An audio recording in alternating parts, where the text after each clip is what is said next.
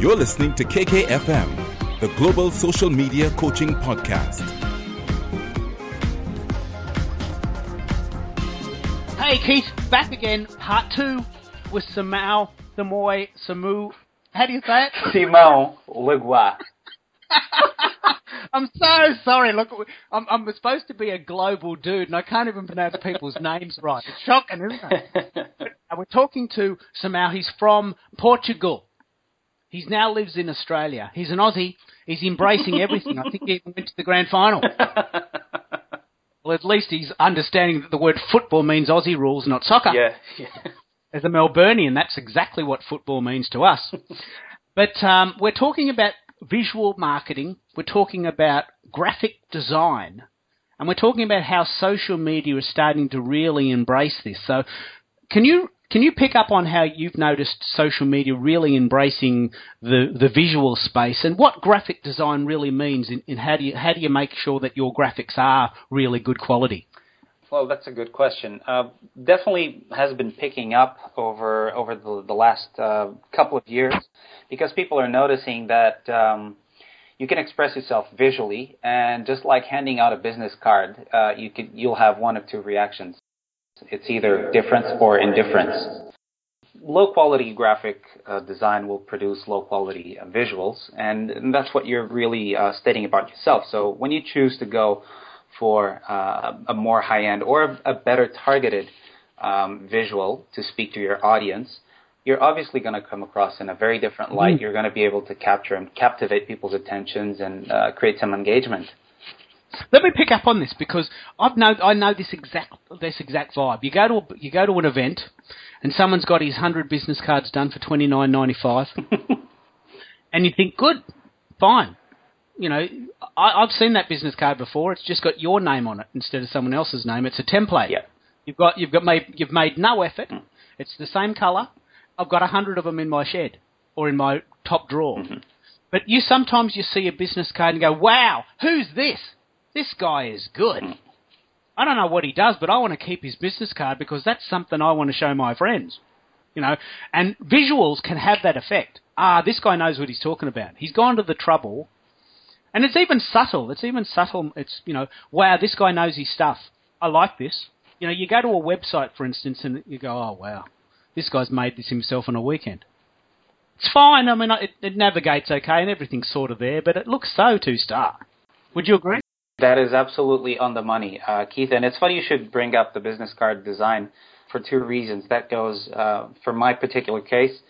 My previous employer was a well-known free business card provider. Everybody knows Vistaprint nowadays, and that's exactly the point you hammered home. You go to a networking event, and fine, you get somebody's business card, and I have to say that Vistaprint really does an excellent job of providing just about anyone, a cat and a dog, with a business card, and that's all good.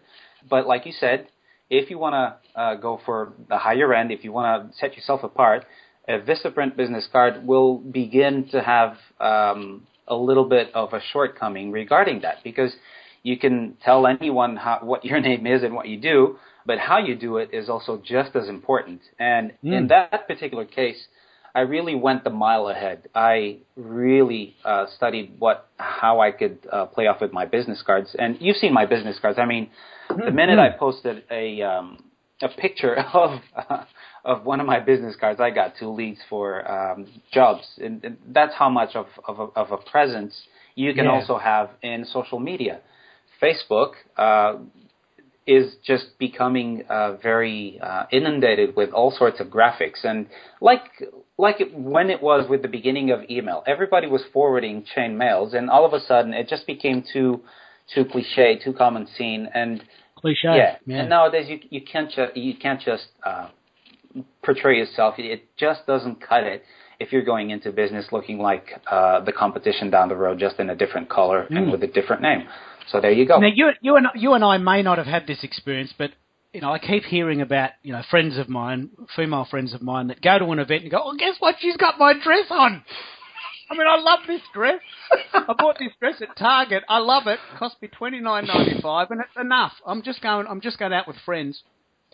But then I had this experience with my wife. We're in the city. She goes, guess what, Keith? That girl's got my jumper on. I'm really pissed off. But I love this jumper. I love it. I mean, fair enough, I bought it at a shop, and, there's 100 of them on the shelf. Yep. But I wasn't expecting to run into someone wearing it. And if you use that analogy for business, imagine if you came across a business card and go, oh, yeah, this is a template. I've got one of these myself. I did that. It cost $19.95. They're great, aren't they? Yeah. Now you look like me. I don't even know who you are. I don't even know what you stand for. Whereas, I'll give you an example. We did a radio show on Blog Talk Radio in 2010, and it was called Career Success Radio. So Anne-Marie Cross, very good friend of mine, she got some business cards done up in the shape of an iPhone, or actually an iPod.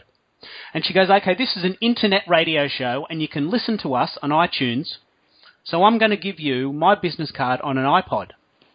Very good. Now, that tells you exactly what we do. Yes. It's an internet radio show that you can listen to on your iPod, on your iPhone, or your iPad. You get it. In fact, I'll tell you a funny story. I was walking to this networking event, and I dropped my business card, and someone behind me picked it up, and I heard this little bit of a gasp of enjoyment as if she was going to steal my iPhone.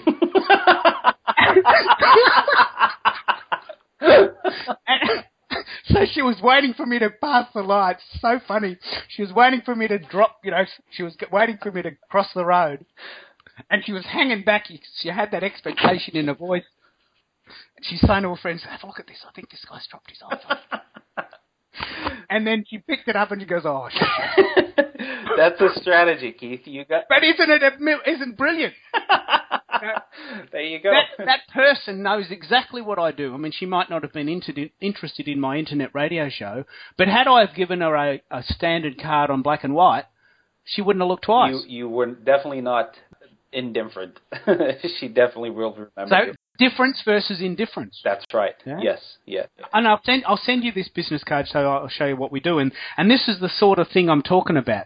We're not only talking about impression value for sheer vanity. We're talking about the idea of standing out in a crowded marketplace, and it's incredibly crowded out there, isn't it? It is. It really is. So you really have to be able to speak your potential customers, your client base language. So you need to know what their filters are, what their pains are, and what the message to that specific crowd is going to have to be. Like you just pointed out, an iPod obviously will relate visually to somebody without even looking at names or specifications on the business card, but it gives a visual cue as to what you do right away, doesn't it? Mm. It's an internet-based business, happens to be a podcast, but that's really interesting. So, would you prefer as a business owner to get someone with a bit of a brief that has had a go at it themselves, or do you find you do your best work when someone comes to you completely fresh with no idea? I do my best work when I have a really good collaboration with a client. Having said that, I've had a little bit of everything in between.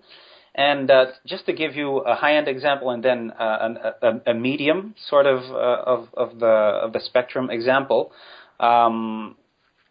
I've done really well with business cards. Like I said, working for my previous employer, one of my designs, or most of the designs that I output, were mass approved. We're talking about millions of people approving and getting those business cards. So for me, it's a different way to come in a networking event and be handed out a business card and say to the person who just handed that business card out, oh, that's interesting, I designed that business card. So immediately there's a connection point, and people start listening to me in what I have to say regarding to business card design. And then on the medium, on the sort of the middle of the scale, I sometimes design for scale. This is another one of the things that I learned working in Barcelona. And what I mean by that is when I create something like a Facebook graphics package for a client who needs to be independent of my hand in the process, I just create something of a template that will enable them to add their own text, to populate with their own information, and that cuts it for them. They look unique, and they have the independence and liberty to every day post something on their own without having to, one, pay a graphic designer, and two, not know how to cut out images and put some colors together and all that. And then it's really important. I know that as a business owner, there's cost considerations, and I'm not here to just say you've got to employ a team of people to do everything for you. But I think there comes a time when, if you want to step up, and you want to look serious, that you really need to get out of the backyard and say, you know what? There's certain things that I just do not do well, and I'm going to outsource them, or what the term we're now using is outtask. Outsourcing means you get someone to do something every day, like a VA, or someone to answer your phone calls, or answer your emails. But an outtasker is someone you ask to say, well, you know what? I've got a business card. I want to redesign it every 12 to 18 months. You might only chat to that person once in a while, but it's something that you acknowledge that you can't do yourself. Correct. And that's why I wanted to have you on the show. But let's wrap up and give people a bit of a chance to see your work. I know you've created some links today and over the last few days in preparation for this interview. Why don't you share some links that you've been playing around with? I know you're doing a bit of a test lab, Dr. Emmett Brown type of thing. You're trying to uncover my secret labs, aren't you? All right, let's give people just a teaser. Well, we'll start with the most fundamental. The best way to find me is to either type my name on Google, or if you're not Portuguese or your language challenged, just head on over to slfolio.com. Let's play that out. slfolio.com. That's right. That's my portfolio website. And from there, you can visit the social media section. You'll see a lot of samples there. Not the most updated stuff is there. That will be on my Facebook page. If you look down that website, you'll see all the social media icons on the lower part. And I'll be happy to connect with you and have you follow the Simon Leguad Design Facebook page, where all my most updated stuff is. And then Keith was very very cunning. He uncovered my SL Design test labs that I have for everything social media related. That's where I test out my clients' graphics and play out with some new concept and ideas. We're talking about stuff that hasn't been done yet, and I thought, well, that's interesting, and why hasn't it been done? And I tried it out, and it's reaping its rewards. It's funny. I have a few concepts that I'm playing around with, such as, for example, the template for the timeline cover. I do 3-in-1s. So if you want to refresh your image within the same template every 2 to 3 weeks, I'll create one design just for that. You adjust your image up or down. You slide it up or you slide it down, and you look fresh every 2 or 3 weeks without going over your budget. We're talking about stuff like that really pushes the social media graphics to a different field. I'll put all these links in the show notes because, look, I'm so pleased that you found the time to do this, because I really want to tell the world just how awesome you are. Thank you very much. And graphic design is one of those things that I think you can't get away with doing in a cheapy way. If you do your own graphic design and it looks cheap, you're sending out a really massive message that you're not really serious. That's right. And people don't realize this, but the price always comes sooner or later down the line, because they realize they need to hire a graphic designer or an agency to go over their branding and their identity. And all the while, the last 1, 2, 3, 4 years, the time that it takes you to pick up the queue, that you've been sending out a cheap image or a not so great or carefully studied identity, is a price that will over time always come back, and it will have to be paid. It will tax. I totally agree. So let's wrap up with that wonderful Portuguese phrase that you use. So just hearing those really lovely sounds. So let's say goodbye, but say it in Portuguese. KKFM, the global social media podcast. Vocês estiveram a ouvir KKFM, podcast global, social media, algo global, algo social. And there you go.